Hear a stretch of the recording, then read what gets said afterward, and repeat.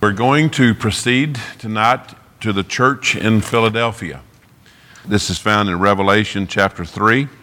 So if you want to go ahead and go there, that's where we will be. As we were looking at these initially several weeks ago, just doing a synopsis of these churches, the comment that was made about the church in Philadelphia is that it was a very faithful church. It was faithful in keeping the truth. It was holy. And it, like the church in Smyrna, is one that received no criticism. There's not a rebuke, there's not reproof in this letter at all. So it really made it a whole lot less fun to teach. I kind of like the ones where they were in trouble. You know, you can really get your teeth into those. So here they didn't do anything wrong, so I'm not sure what I need to tell you. But we'll give it a shot anyway. As you well know, the word Philadelphia is a combination of two Greek words, philo, which means to love, and Adelphos, which means brother. So, as we know Philadelphia to mean, it's the city of brotherly love. Truly what those two words mean. So, if you'd go with me to Revelation chapter 3, we'll begin with verse 7. And to the angel of the church in Philadelphia write, These things saith he that is holy, he that is true, he that has the key of David, he that opens and no man shuts, and shuts and no man opens. I know thy works. Behold, I have set before thee an open door, and no man can shut it. For thou hast a little strength, and hast kept my word, and hast not denied my name. Behold, I will make them of the synagogue of Satan, which say they are Jews, and are not, but do lie. Behold, I will make them to come and worship before thy feet, and to know that I have loved you. Because thou hast kept the word of my patience, I also will keep thee from the hour of temptation, which shall come upon all the world to try them that dwell upon the earth. Behold, I come quickly. Hold that fast which thou hast, that no man takes thy crown. Him that overcomes will I make a pillar in the temple of my God. He shall go no more out, and I will write upon him the name of my God, in the name of the city of my God, which is New Jerusalem, which comes down out of heaven from my God, and I will write upon him my new name. He that has an ear, let him hear what the Spirit says unto the churches. So, complete words of accommodation, of commendation, recognizing what they have been able to do. One of the unique realities is that this city was built to be a place of Greek language, culture, of the Greek way of life, of the civilization, so that it would kind of become a mission front for the rest of the world out around them. There was a great hope in the building of Philadelphia. It was named after the guy that actually built the city, that it would be this launching place from where the Greek culture could just spread quickly. So you recognize in it there was a design already that would allow this free flow of Greek culture and Greek civilization to affect the surrounding world.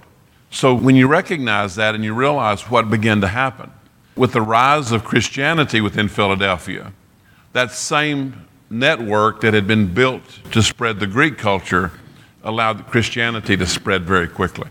The same network was used, the same connections were used, so Christianity in the area moved very quickly. So Philadelphia was kind of known as a mission outpost. It was a very prosperous city and could boast of the greatest highway in the world, which led from Europe to the east.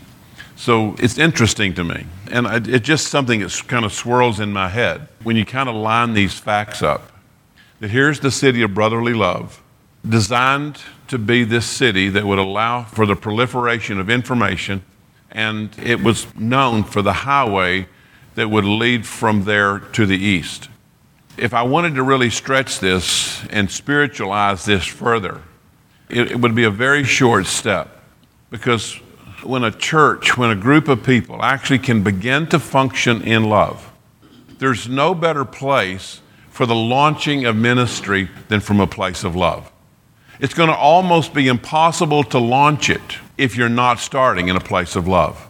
If that's not happening, then what will begin to happen in that place is that there will be judgment, criticism, harshness, ridicule, guilt, frustration with each other. All of those things will exist and it will be very difficult to direct any energy outward, much less have a highway. That always catches my attention because it was prophesied over sundown in this church that God would build a highway of holiness to this city. And it'd be a means by which we would not only be able to receive, but which we could also send. So there was a highway of holiness connected to this church and to this community that was prophesied over it. And I do believe that God will continue to bring people to us for one reason or the other through that highway of holiness. But if we're not known here for the love that we have for each other, there will be no launching of anything. You can't do it. Life will be consumed with all the frustrations and consumed with all the differences and all the energy that takes to consider that. And there's not a whole lot of ministry that will ever occur. So there's a good description of this city, the city of Philadelphia, known for its ability to receive things, but also to send them out quickly. And to me, it begins to paint a picture as to why about this city there was no rebuke. Why everything that Jesus had to say after examining this church was something positive. So let's begin with verse 7.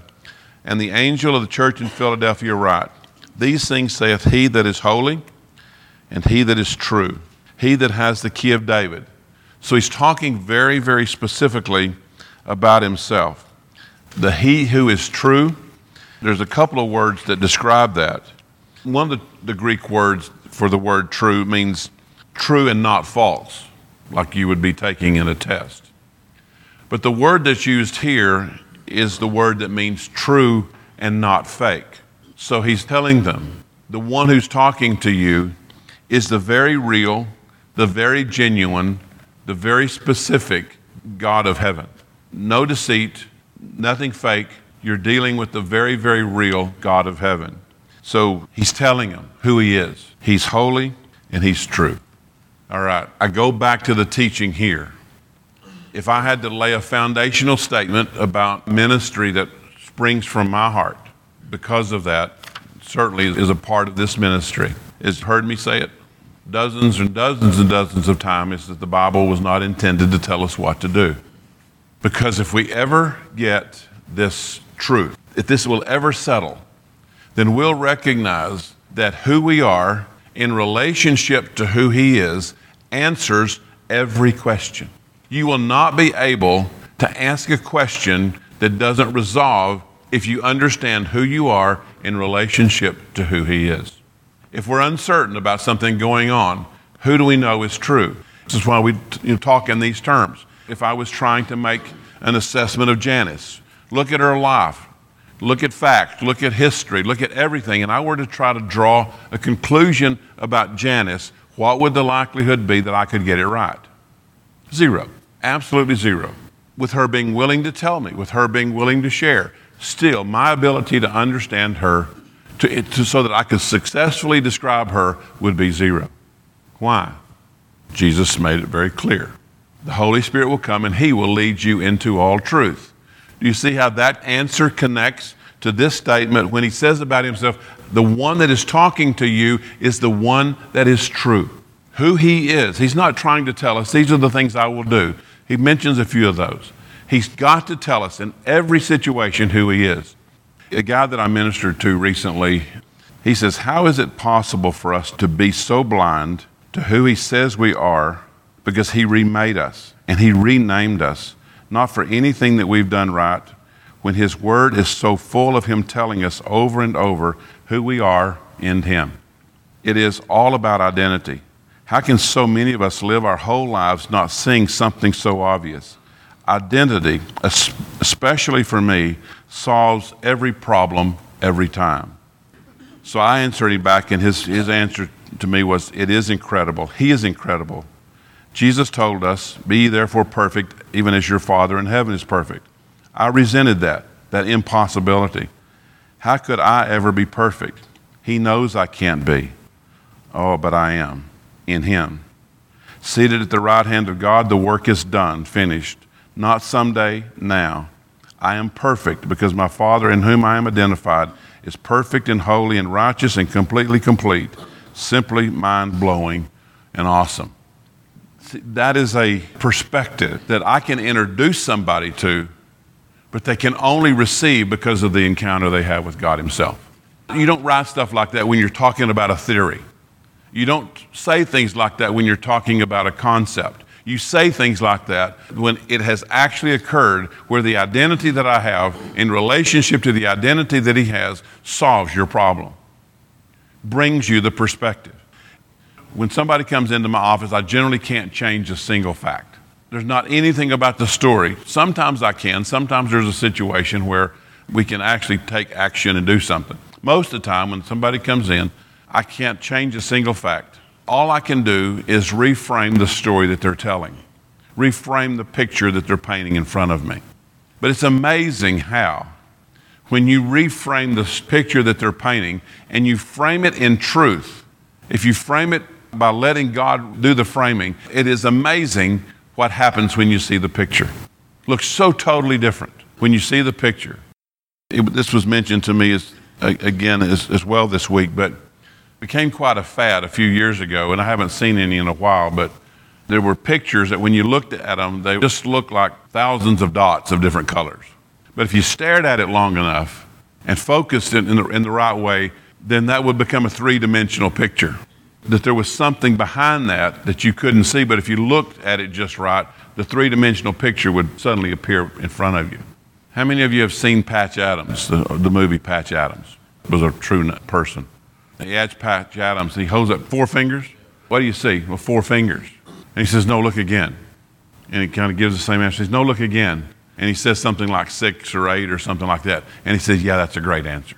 Because we look at things on the surface, not realizing that if we look a little bit longer, we'll see something behind the story that we didn't see. Who will that always be? If we look at the situation long enough, who will always appear in the background?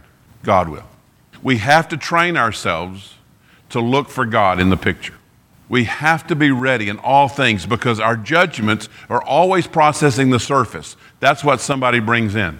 They bring in the situation that's on the surface, the topical things that are going on. And when we look at it long enough, when we approach it with the eyes of God, what he will show us is the depth of the picture, the depth of the story, and we'll see him and his hands in things that we otherwise couldn't see. When we look at a church as being recognized like Philadelphia, it's not necessarily because of the great things that he's going to talk about later. It's because when he says, I am the God who is true and I am the God who is holy, guess what? They believed him. How amazing it would be for churches all over the world if we would simply believe that God is who he says he is. We don't look for him in the picture. We don't look for him in the story. We keep looking at the surface stuff, being sucked down by those things, not recognizing what would it mean if we could actually see God in this story? What could actually be occurring if we'd simply look for God in the picture? Philadelphia wasn't great because of the things Jesus is about to say about them. They're great because they believed him when he said, this is who I am. They didn't fight back when he says, I am the one who's true and I'm the one who is holy. And he says he is the one who holds the key of David. This is a quotation from Isaiah 22, verses 20 through 23, talking about a servant that will be given these keys. It expresses power and authority. There's many times within the New Testament when God says, if you know this, you will have the keys to the kingdom. What does this key represent? If you have the key, what do you get to do? Every morning we go to the gym at 5:30 to walk. I get out of the car, Jan's got the key. What does she do with the key? She opens the door. What is Jesus saying? He who has the key of David. He's saying, I'm the one who opens. I am the one who creates the opportunities. I am the one who gives the authority. You want to pass? I'm the one who issues the pass. You need a visa? I'm the one who gives the visa. I'm the one who actually creates the opening for ministry. I'm the one who creates the opportunity for blessing. I'm the one who opens that door. Again, conceptually, if we would get it, it would stop most of the Christian activity that's going on around the world today. Because where does most of the Christian activity originate? In our minds. We see a need, we think, we gather the resources, we go and meet it. Most ministry today, large scale and small scale, is born because somebody had an idea. What's he saying here? If we can adjust this just a little bit, what is he saying here? There will not be a door open. Anywhere you want to go. You can go to Africa or you can go to the reservation. If I don't open the door, you can go try to do a good thing, a kind thing. But the supernatural evidence and the supernatural reality will not be unless I'm the one who opens the door. Again, why would he do that? Why is that so necessary? Why is it not okay to just try to go do something good? Who's smart enough to figure that out? Who's smart enough to figure out if my going and my opening my mouth is going to be a good thing or not? He's the only one. So when we try to do it, even in the name of goodness or kindness, without him opening the door, then we have a real good opportunity of messing it up.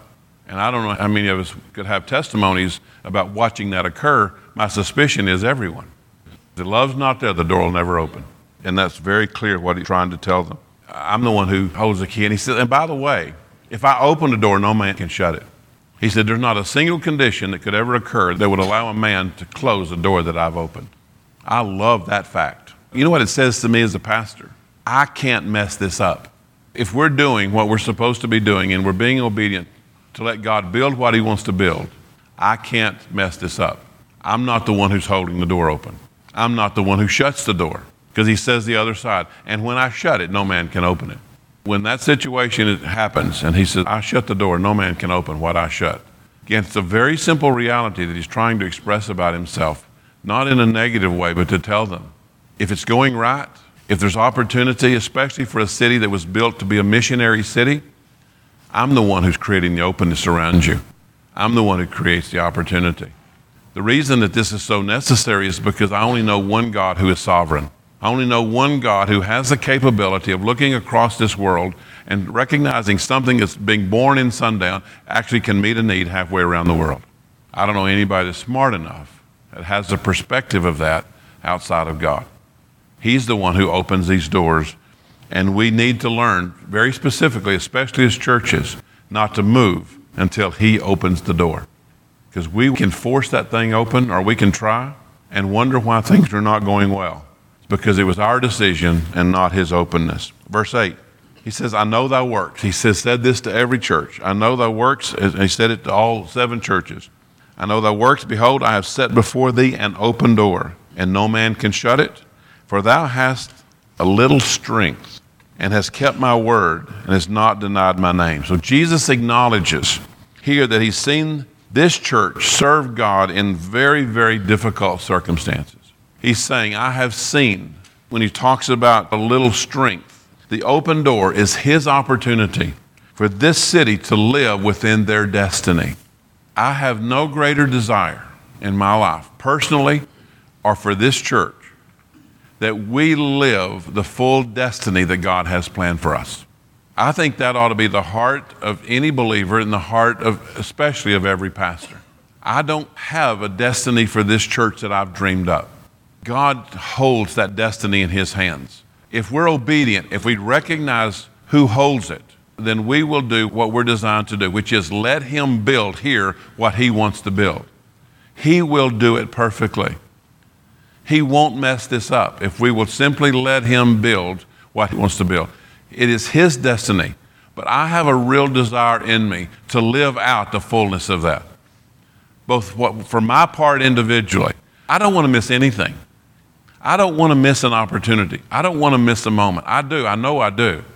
But my heart before God is that the destiny that you have for me, which is part of a destiny that he has for us, is I want this church to fulfill everything that it was committed to fulfill.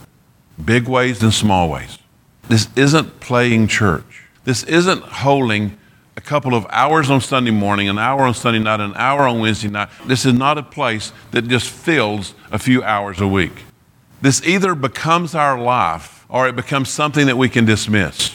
If the destiny that we are designed to fulfill before God and the destiny of how that connects together to create the church here in this church, but really the larger church, if we don't have a desire to fulfill that destiny, we will become the stumbling block to the fulfillment of it.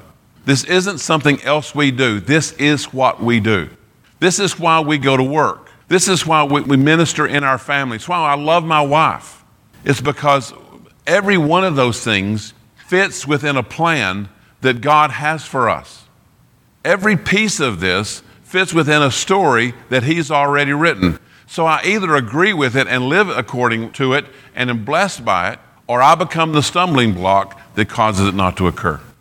That's conceptually pretty challenging to recognize that I should have a powerful interest and an equally high desire to live out the fulfillment of my destiny that is combined with yours. He's talking in big terms.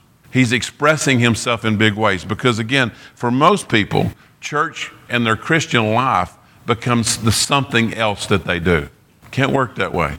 Whether you're at home in the afternoon, getting up ready to go to work in the morning, preparing for your day for whatever that looks like and however you live it, there should be a recognition that I set this day before God so that I can live the fullness of all that He intended. What's the first thing that has to go if that's going to occur? Self has to die. Every day it has to die. It died once to find that salvation that He brought us. It dies every day so that we can live the salvation that He gives us. It's an everyday thing. You want to know why church is leveled off into a state of mediocrity? It's that right there. That we're not willing to set self aside so that we can have this greater desire found deep within us to live the destiny that He has for us. And I want to tell you, I haven't arrived, but I have more fun right now on a day-to-day basis than I've ever had in my life. It's not because there's absence of worry or absence of difficulty. It's that I wake up with an anticipation of God. And I make so many mistakes. Please don't misunderstand. If you saw my life and the lack of holiness that's there, then you would recognize and say, how can he say that? It's because that's the heart. When I finally just said, God, I can't do religion anymore. I can't do church anymore. Just can't do it. And He met me in that moment and said, I've been waiting, because He says, from this point forward, if you'll let me, I'll build your life and ministry according to what I have and not what you have planned. So He says, I know your works, and I have set before you an open door. I believe God could prophetically and would prophetically say that about this church. I'm not going to express this in terms of worry. It's not the right thought, but I don't know exactly how to express it. For many, many years, long before I came, even back, when I was younger, this church has had a very powerful heart to give. Whatever the need was, this church gives. Biggest concern that happens within ministry is that the outward circumstances, the economy, the things that make us nervous begin to affect that heart. When is the best time to give? When's the best time to throw a worship party? In the middle of the moment when you don't want to. In the middle of the moment when brokenness is around you. There's no better time to break out in praise than in those moments. It's easy when things are going good. The great time to do it is when things are not. Again, when we begin to understand, when it really begins to dawn on us, then these things will settle powerfully over our hearts. He says, you have a little strength. He's not telling them that you're rising up full of power in this dynamic church. He says, you just have a little strength. But what is that little strength producing? What is that little subtlety about what He's saying? What is it producing? You have a little strength, which has caused you to do what? You kept my word, and you have not denied my name. Be very easy in those moments when there wasn't much strength to wonder what God was doing, to even speak that question out loud and maybe even deny the possibility that God will help us in this difficult moment. I love the fact He draws this. We kind of talk about the fact that we need to have this significant strength. So many churches in the name of love have kind of dismissed everything and made everything okay and didn't want to tell the truth because they didn't want to offend anybody. So there's this tension between telling the truth and recognizing that I could be hurting people's feelings, or just love them and just kind of tear down all those barriers and just love them. And all of us have encountered it. It's difficult at times to tell the truth and love. Even calling sin, or whatever happens to be, it's like it offends half the population, so we kind of drop all those things and it becomes a message of love. I never find a moment when I think that Jesus is having a difficult time saying what He's supposed to say or loving how He's supposed to love. I never see in the Gospels that tension anywhere. So what does it tell us about us? It tells us that we are trying to use truth according to my perception and not the truth of God. It's my perception of these topics, of these issues, that I'm trying to defend and try to do that without offending somebody. That if Jesus didn't live in that tension between truth and love, and that Jesus now by the Holy Spirit lives in me, I shouldn't have to find courage. I have to trust him. It's not courage I need, it's his presence. Because when he's dealing with the woman who was caught in adultery, he doesn't review for a second anything about her story. He doesn't point out any truth except that no one condemns you, go and sin no more. He doesn't review her sin. He doesn't say you're messing up, you're destroying your life, you're hurting your family, look at your reputation. He doesn't go down that road at all. What does he do, however, for the woman at the well? What does he do when she comes? Told her exactly that you've had 5 husbands, and the man that you're living with, by the way, is not your husband. Why would he say something like that one time and not say it the next time? Because it had nothing to do with his determination of the priorities. When he says, I can only say what I hear my Father say, and I can only do what I see my Father show me to do, then he recognizes that the only one who can tell whether it's love or truth or how this needs to actually be balanced is not based on me, it's based on the person that I'm speaking to. And I don't know what that is, but he does, so I have to trust him. It's not courage I need, it's obedience. I need to be in his presence. He said, you don't need much strength. I'm not asking you to be strong, but the strength that you have, I want you to hold on to. I don't want you to be this people who waver. That's what he says in the next verse. Little strength, again, that's a great statement. That's not a statement of ridicule because, man, what does it immediately tell you? If you acknowledge that you have little strength and you need big strength, what does it immediately tell you? I have little and I need big. What am I going to have to do?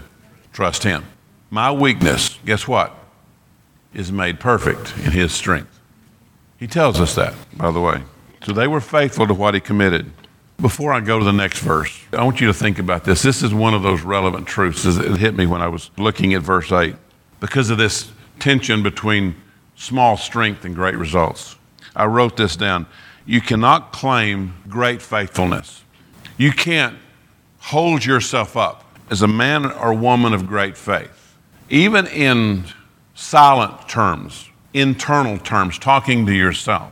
Now, I realize I'm talking to a group of people as believers today who typically are constantly running themselves down. Most of us don't consider ourselves in great terms at all. We have a tendency to dismiss ourselves almost into insignificance. But here's a reality, that you cannot claim great faith. You can't just even see yourself as this great believer to the Word of God, to the Word of Jesus, if you refuse and deny the reality of living according to his character that comes only from him. What am I saying? We can make great claims of being a Christian, and we can sort ourselves in that fact and rank ourselves, and you know, you'd like to say we don't do it, we all do it. We see ourselves as pretty good, we see ourselves as mediocre, we see ourselves as poor. But there's a truth in all of this. You cannot even rank yourself if you're not willing to take on the character of God and that in everything you do, let him be expressed through you. That's a hard statement. It's him doing it. That's exactly right. So any claim that we make from top to bottom is an incorrect statement because the truth is he has to do it.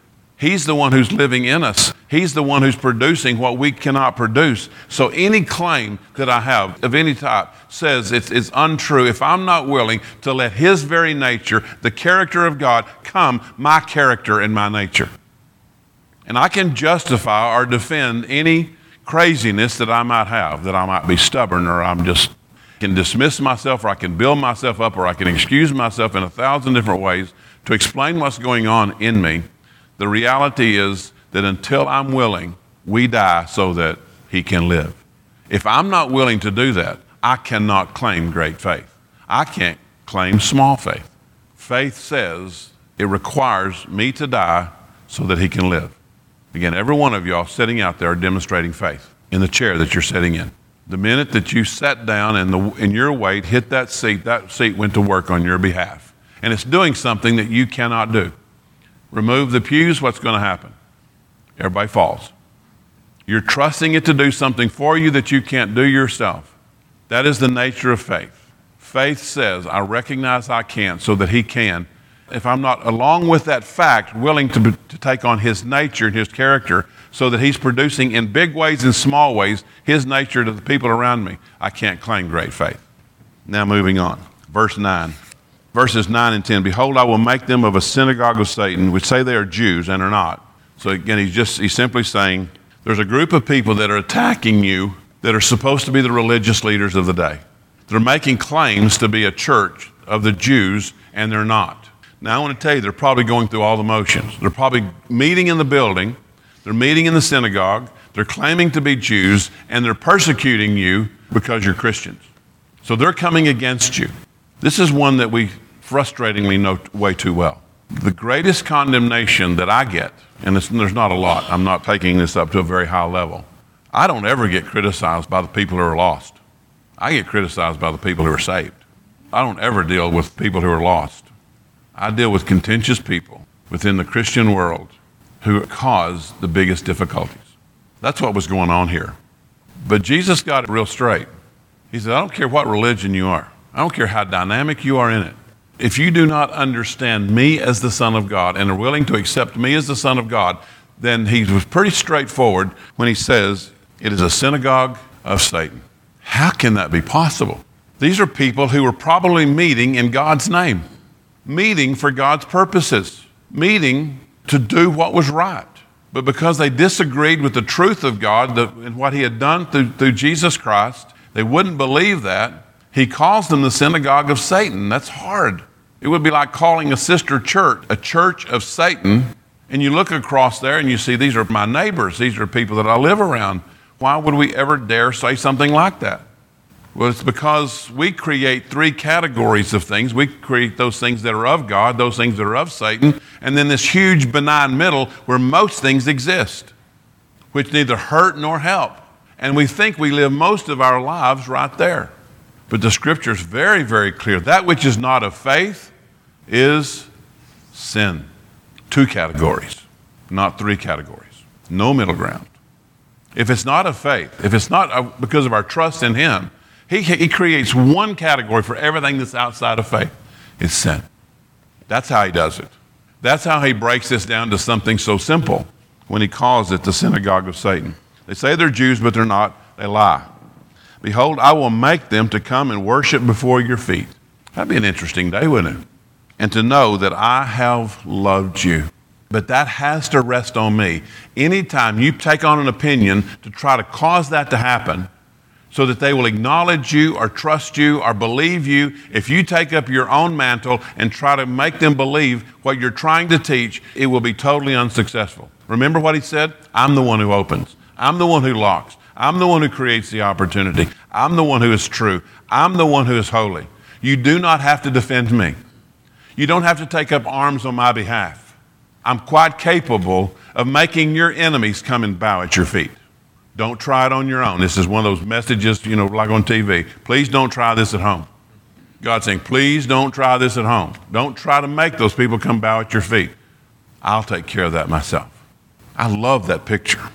So they're persecuted by Christians, and the promises of vindication are all his. We're required to come and worship. The scripture also says in verse 10 that he will keep them from the hour of temptation. If you look at that word up in Greek, it's not temptation, it's tribulation. And when he references this, which shall come upon all the world, what would we immediately connect that to? He says tribulation, and then he says coming over all the world. Scripturally, what do we think he's talking about? Yeah, the Great Tribulation. Right before the millennial reign, the Great Tribulation, where this tribulation is experienced across the world. Well, it's interesting how this reads. Let me read it again. Because thou hast kept the word of my patience, I also will keep thee from the hour of temptation, or the hour of tribulation, which shall come upon all the world to try them that dwell upon the earth. So I teach that this is speaking of the Great Tribulation. And because of their faithfulness, he will keep them from it. Now, it's interesting that both sides of this question about pre-trib and post-trib use this scripture to explain their point. It's so interesting. Because to those who believe that we will be here during the tribulation, they say that the word keep seems to reference a command to preserve them through it. They're going to be here, but to keep them means I will keep you safe in it. You're going to be here, but I'll keep you.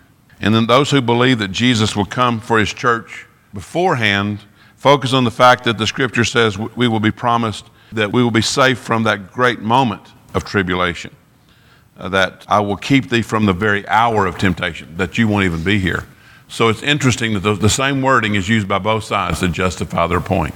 I happen to believe the way that it's written says when he says, I'll keep you from it, that means that we won't be here. So I give lots of ground for anybody who disagrees.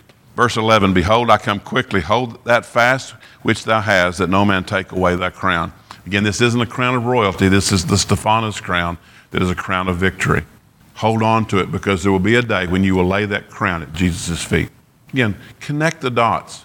Why would we lay it at his feet if it's my crown, my victory? Why would I lay it at his feet? Because he's the one that did it. He's the source of the victory. Why would I hold on to it when the one who caused the victory is standing in front of me? And we're going to have that opportunity because of how we ran the race. Paul tells us this very well. Because of how we run the race, we will be given that laurel wreath that was a crown of victory, not a crown of royalty, that we will lay at his feet. And he says, count that to be precious. Hang on to that. That's very valuable. Hold fast. That is his encouragement to them to stand with determination on that solid foundation that he has described so well. Verse 12 is the promise of reward. Let me read that again. To him that overcomes will I make a pillar in the temple of my God. Again, that's interesting because of what this church has been promised, that we will be a pillar in God's great move. And he shall go no more out, and I will write upon him the name of my God, and the name of the city of my God, which is New Jerusalem, which came down out of heaven from my God, and I will write upon him my new name. I'm not going to go through all that, but do you read that and understand why I speak of identity? What is he saying here repeatedly? What's the word he repeats here? A new name. It's identity. He doesn't say, I'm going to give them a new responsibility. I'm going to tell them what to do. I'm going to assign them according to an identity that I see. It said, I will write upon him the name of my God and the name of the city of my God, which is New Jerusalem, which comes down out of heaven from my God, and I will write upon him my new name. He that has an ear, let him hear what the Spirit says of the churches. And then he ends where he always ends. He that has an ear, let him hear what the Spirit says unto the churches. There was a reason that they had no rebuke. There was a reason that they had no reproof. They weren't standing and say we're a great church. As a matter of fact, the acknowledgement is that we don't have much strength. Sets in motion the reality that says, I am forced then to trust the one who does. Very simple things said to this church in Philadelphia, even through its name. I have a lady that came to see me this morning, very brokenhearted, because of a need within her life that she just could not meet. Had been up all night because just could not make it work. And so she had thought of several different ways to try to make this work, and none of them were acceptable. None of them were workable. And I told her, I said, do you not understand that you're part of a family? Do you not understand that you have people who love you? And that this need that you're describing is one that can be very readily be met. I had a guy ask me a few weeks ago about a situation in his life, and I said, you're looking into the face of somebody who would have given you the money. You're sitting here worried, and you're looking into the face of somebody that would have gladly helped you. If you would have asked, then you would have gotten the help that you needed. Whether that's a prayer that you need, whatever help looks like. We're terrible, honestly, at asking each other for help. And I'm kind of at the top of the list. But until we get over that, we'll never become the family, the people of brotherly love that we're supposed to be. We need to ask, and we need to let others help us. And it was interesting to watch the burden lift when she recognized that help and hope was possible, simply because she recognized that she was part of a family, that she had help when she didn't know that she had it. Who's blessed by that? All of us. Every one of us that will end up being a part of her answer. Every one of us will be blessed because it's what God does when he establishes a family that's based on love. It's just exciting to get to watch it and to watch it unfold. Lord, thank you for this teaching, and thank you for this church that we get to read about and understand and recognize that you're not describing them in terms of greatness. You're describing you in terms of greatness. Let us see the difference. Let us understand who's really true and who's really holy. And in our recognition of that we're not and that you are, I pray, Lord, that you would find within us this very receptive heart, this very receptive mind, and a very open spirit to recognize in that what you do that we have no chance of doing. Let that just settle over us, and let it become the truth that we live each day, the blessing that we receive. Thank you, Lord, for those who've gathered tonight and can spend this time together, are so willing each week to come and study together. I thank you for them. I love them. In Jesus' name, amen.